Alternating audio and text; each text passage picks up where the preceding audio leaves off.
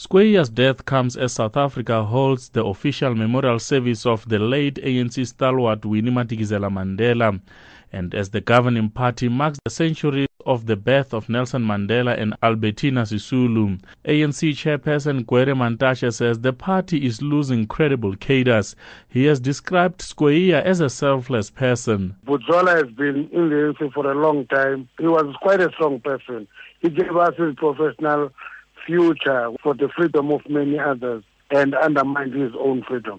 The SACP says Skweyiya's role, which he played as part of the rank and file of the liberation movement and its collective leadership, requires adequate recognition.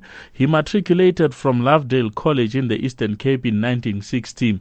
At Fort Hare University, he was involved in student politics. When Nelson Mandela went abroad to seek military training facilities for the ANC, Skweyiya was one of those who mobilized support amongst the people for Umkhonto weSizwe. By 1963, he was in danger of being arrested. Traveling to Tanzania, he worked for the ANC there until he moved to its office in Lusaka, Zambia in 1965. SACP spokesperson Alex Mashilu says Skweyiya played a pivotal role in engineering the democratic South Africa. He was a constitutionalist of note and of course was involved in the negotiations in the early 1990s, following decades of our struggle for liberation. Labour Federation COSATU has also expressed sadness at Skweyiya's passing. The federation says the people of South Africa owe people like Skweyiya a lot of gratitude for fighting the apartheid regime without flinching. Skweyiya's intellectual abilities were soon recognized, and in 1968 the movement arranged for him to study law as a guest of the German Democratic Republic. In 1978 he obtained a law degree at the University of Leipzig. He then worked for the ANC in various offices and capacities.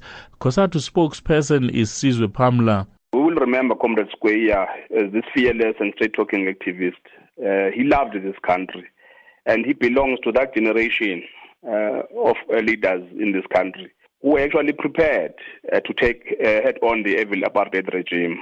After 15 years in cabinet and parliament, his retirement from both was announced on 6 May 2009 following the April 2009 elections. Following this, Skweyiya took up the post of High Commissioner to the United Kingdom. He retired in 2014. The Minister of International Relations and Cooperation, Lindiwe Sisulu, extended her condolences to the Skweyiya family. More details on Skweyiya's memorial and funeral service will be announced early next week. I'm Amos Pao in Johannesburg.